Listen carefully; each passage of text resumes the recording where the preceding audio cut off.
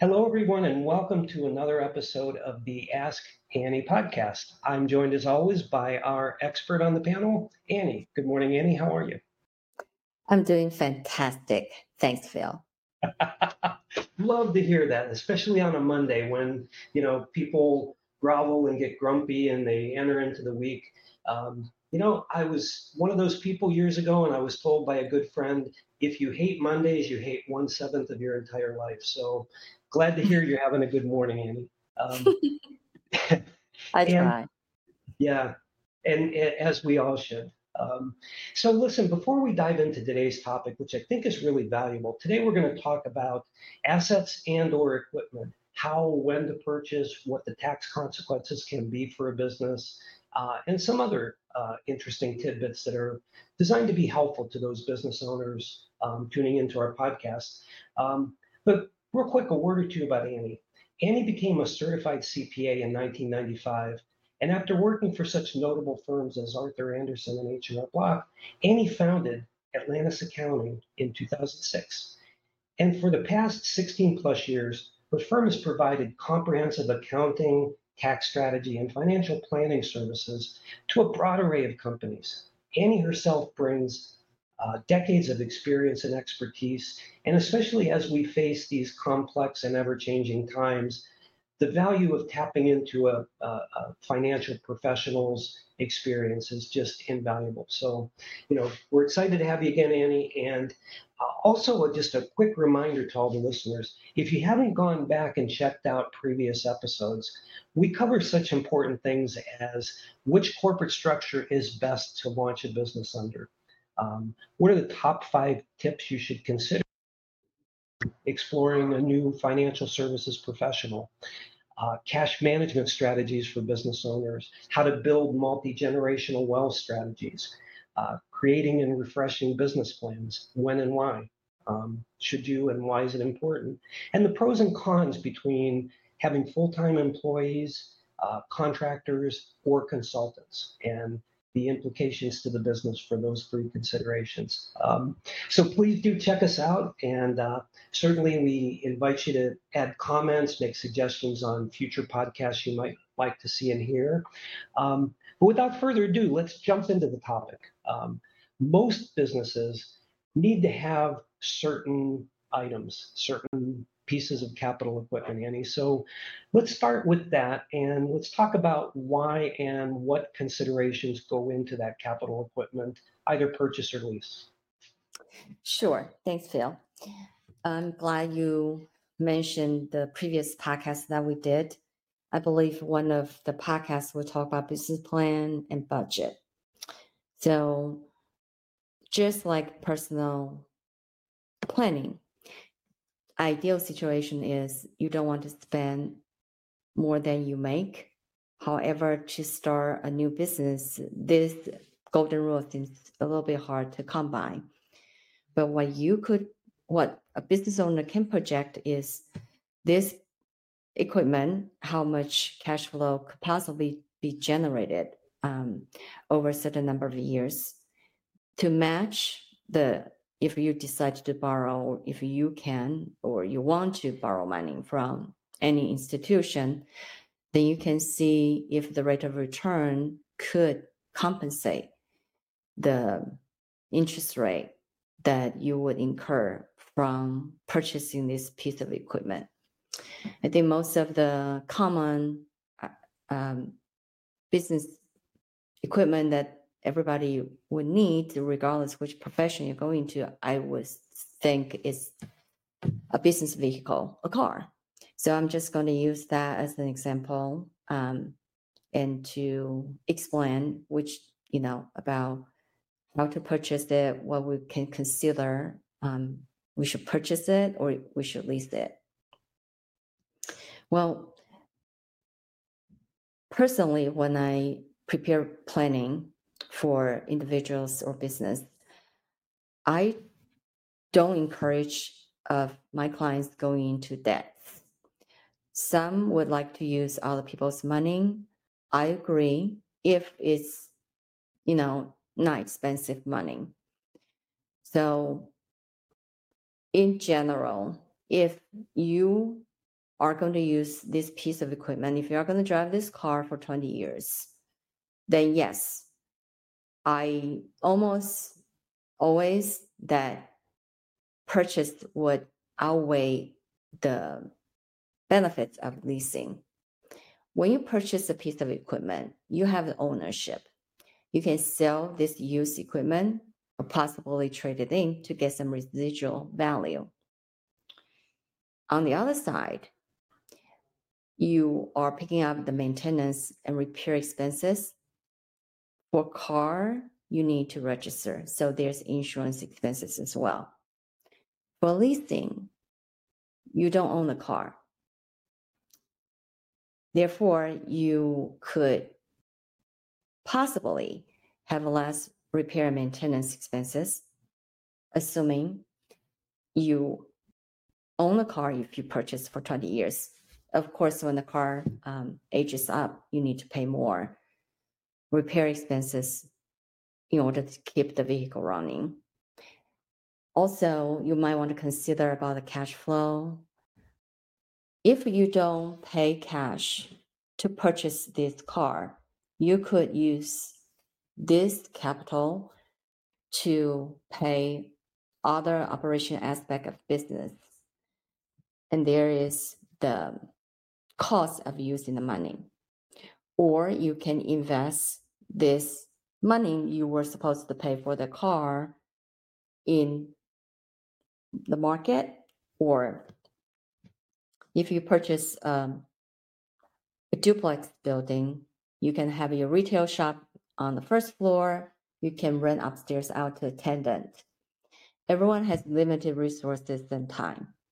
So when you decided to use this $10,000, you got to ask yourself some questions. To start would be, do you really need to spend this amount of money to purchase a car? What is the least expensive way for you to purchase if you decide to purchase? If you don't use this amount of money, would there be a better use to use this capital? Once you decide you do need a car to operate, the next question would be, what kind of car?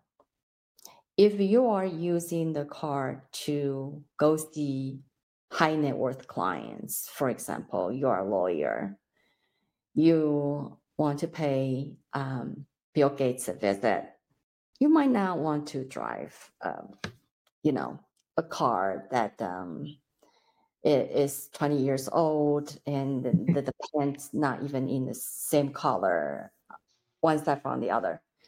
You don't. So it depends on your profession, what this piece of equipment used for. Then you will decide, okay, do I want to purchase or do I want to lease? If it is a car, or I want to switch gear, if it's a computer, a laptop. For me, I'm doing planning for clients. I use tech software. So it's important for me to personally have a more modern or tax advanced software or hardware for me to operate, and I feel more secured that I can safeguard my client's data. But if you are just using computer to email or to email clients or just send out invoice, I will not spend a lot of money to get a most powerful computer. I'll probably just get a somewhat average laptop or desktop to use. So it depends on the profession you're in, and most important, the purpose and how much you want to spend. That's also a factor as well.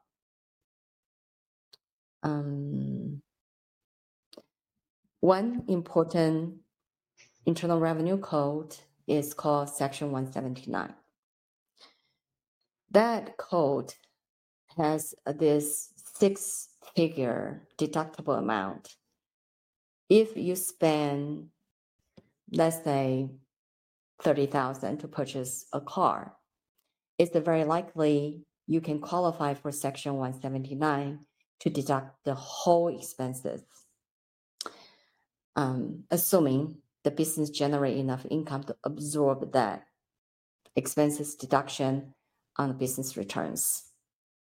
Otherwise, you might want to consider amortize the cost of the equipment instead of just write it all off on the year you purchase the equipment.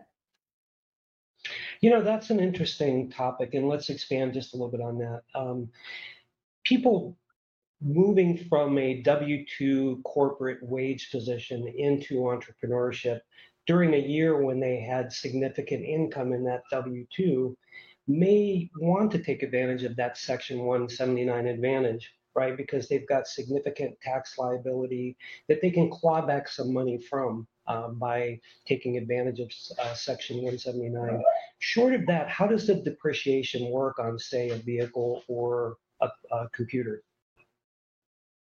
Oh, I believe the vehicles depreciate more than the computer.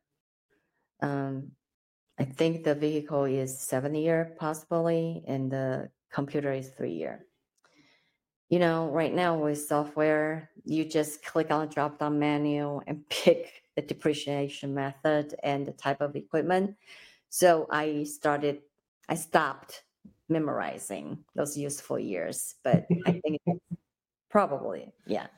I need to, clear out the space on my head in order to do something else. Right. Isn't that the Ben Franklin method that says, why memorize something you can easily search? Leave your Mm-hmm. brain free for things that you can't. So, yeah, that makes perfect sense. Totally agree. Yeah, great insights into equipment leasing and the liabilities, consequences, and opportunities. Anything you'd like to share beyond what we've touched on that you think is important as folks are considering when and what those asset purchases might be? Well, I don't know if I shared that in the previous podcast before. I almost always tell my clients that don't let the taxes dictate your decision. Make decision first, and then we'll try to minimize taxes legitimately to help you get a better results from the decision you wanted to take. I have this example, which is not a very pleasant one, but I thought I share. A client of mine, her husband owns his own business. He leases vehicle, and the good thing is, the good thing from economic perspective is he passed, and he leased a very expensive luxury model. So the wife could call the leasing company and just say that he passed.